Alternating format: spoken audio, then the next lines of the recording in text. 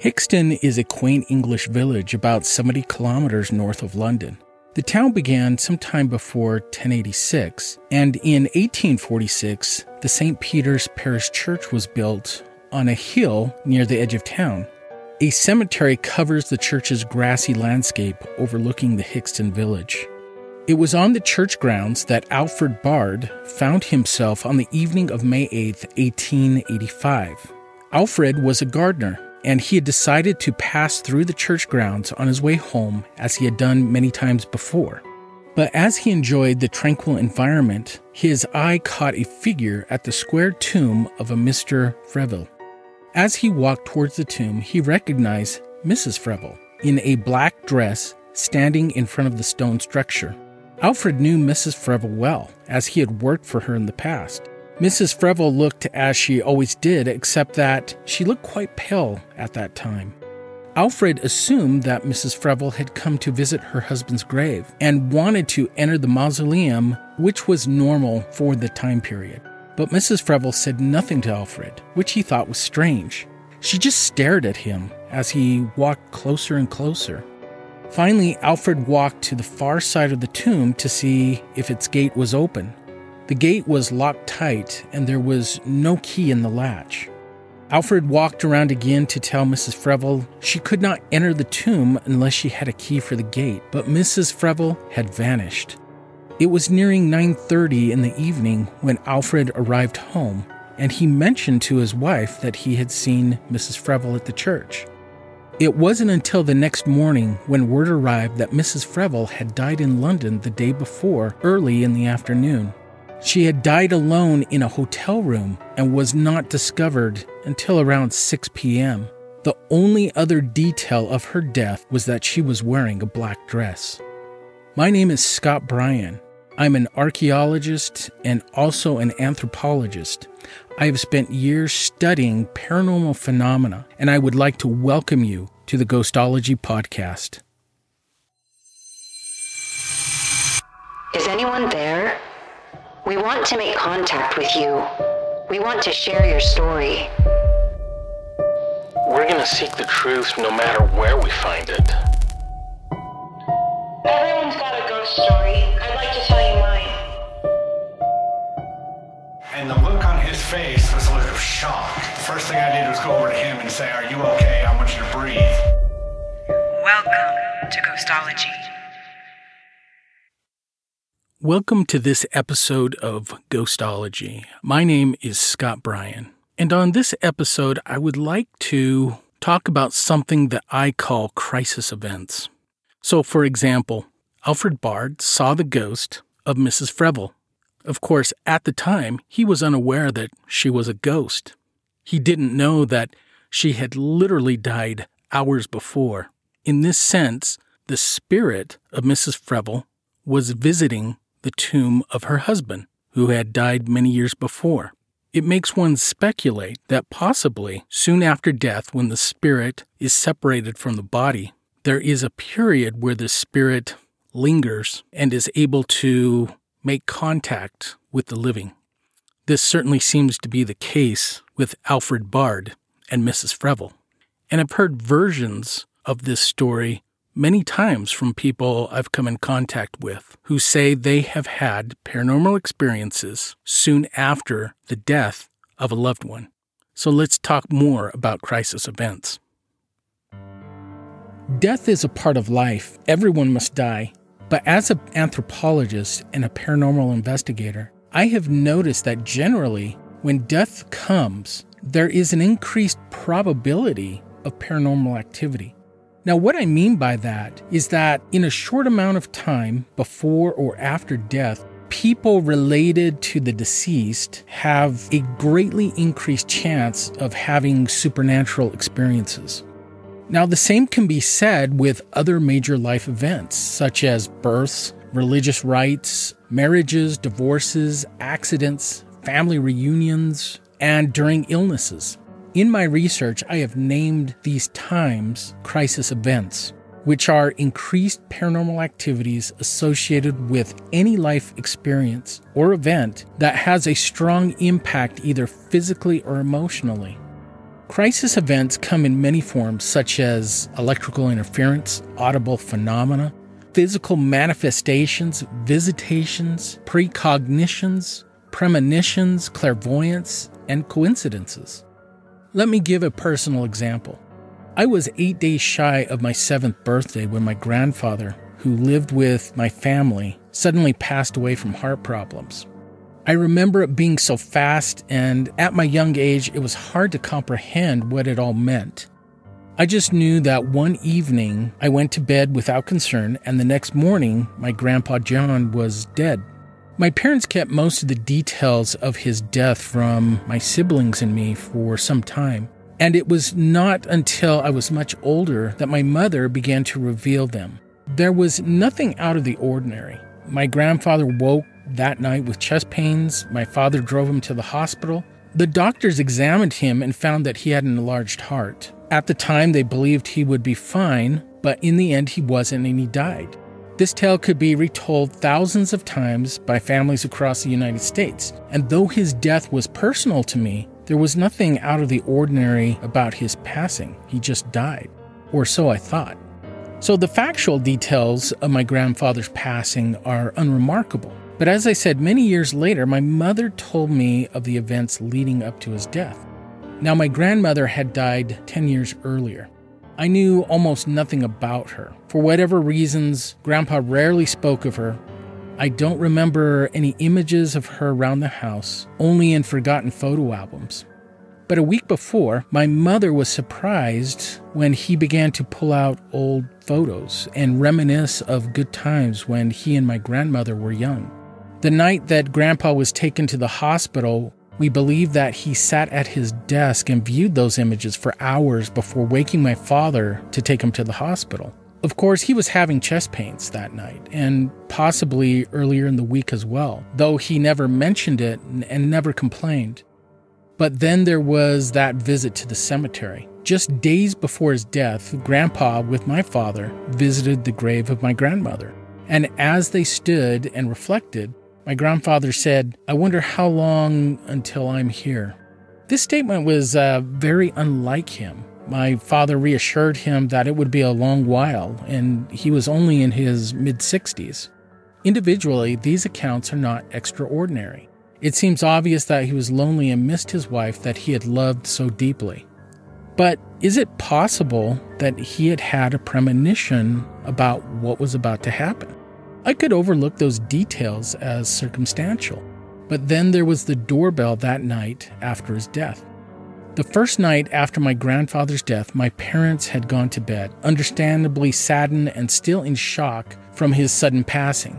But they were startled when our home's doorbell went off and stuck twice during the night. Now, this was not a teenage prank. And the doorbell did not just go off, but it actually got stuck, making an irritating metallic grind between the ding and the dong. And this happened twice. My parents can verify that the doorbell has never repeated that malfunction in over 30 years. So is it just a coincidence that this happened on the night after his passing? Though these things are hard to measure statistically, I believe that crisis events are widespread and common. One survey conducted by the Gallup organization in 2005 found that 73% of people in the United States believed in some type or aspect of the paranormal, such as ghosts. And on a global scale, all around the world, cultures contain beliefs regarding the soul after death. In fact, most cultures have specific beliefs on how long the soul lingers with the living from death until it passes over into the afterlife.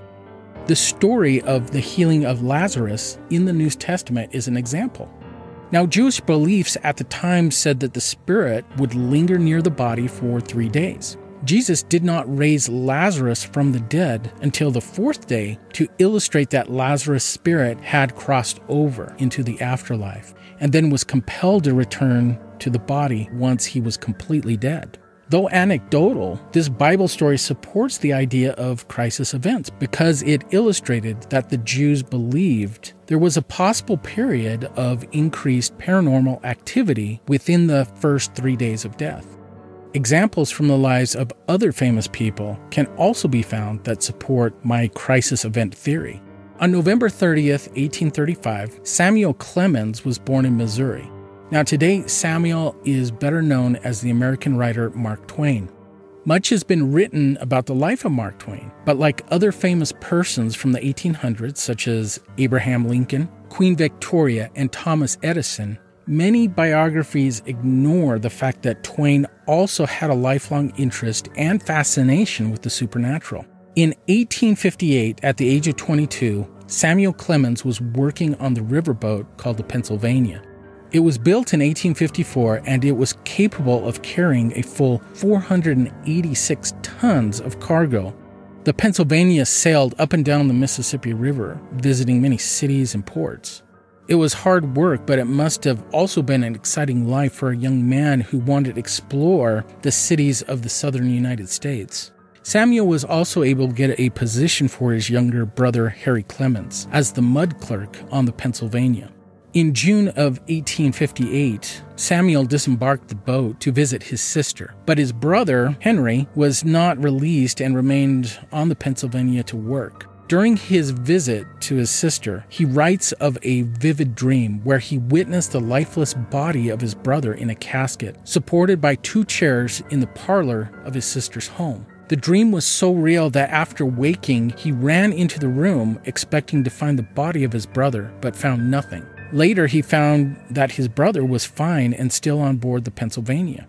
Samuel said the dream was unlike any he had ever had, and it took him a while to convince himself that it was a dream. Unfortunately, weeks later, Samuel, on board another vessel, learned that the Pennsylvania had in fact exploded due to a boiler malfunction. His brother Henry survived the initial blast, but died 16 days later. Samuel rushed back to his sister's home and was able to witness his brother's last hours of life. The next day, grief-stricken, he found his brother's body in the same casket, supported by 2 chairs in his sister's parlor, just as he had seen in his dream.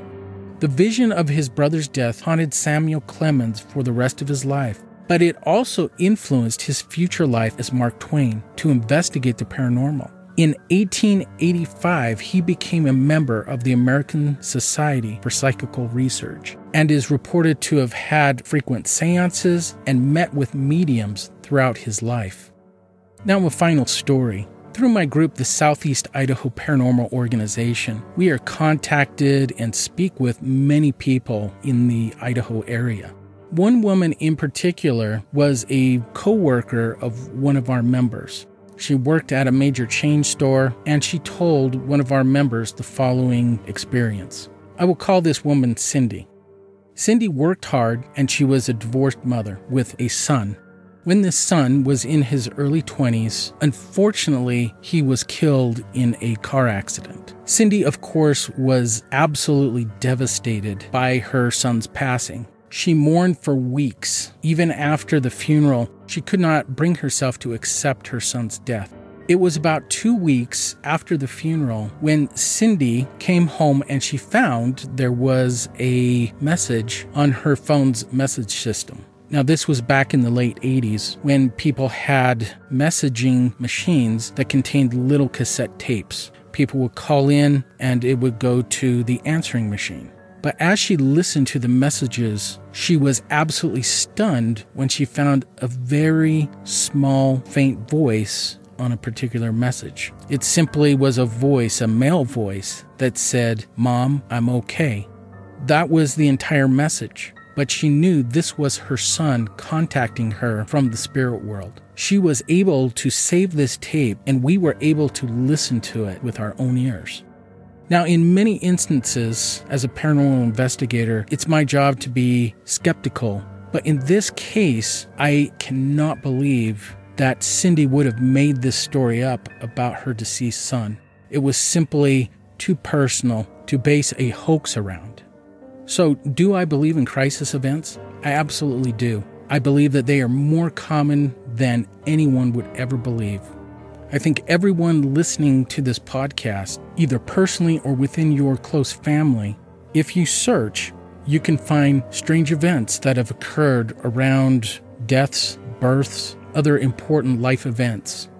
In the end, I have found that these paranormal experiences actually give great hope to people. I know it did for Cindy. That recording helped her get over her son's death and actually have hope for the future and even what comes after this life.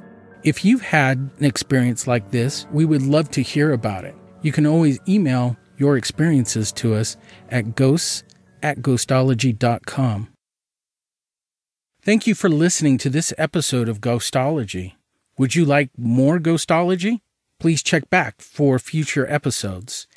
Also, check for my books at Amazon.com, available now. Ghostology, Tales from a Decade of Paranormal Investigation, Volume 1, Ghostly Attacks. Ghostology, Tales from a Decade of Paranormal Investigation, Volume 2, Ghosts of the Former Idaho Territory. And finally, Ghostology, Based on Actual Events, Volume 1, Haunted Youth. Music on this podcast included Nightmares and Cursed Stories by Mayu, Nicholas Gasparini. For more music from Mayu, go to his website at thedarkpiano.com.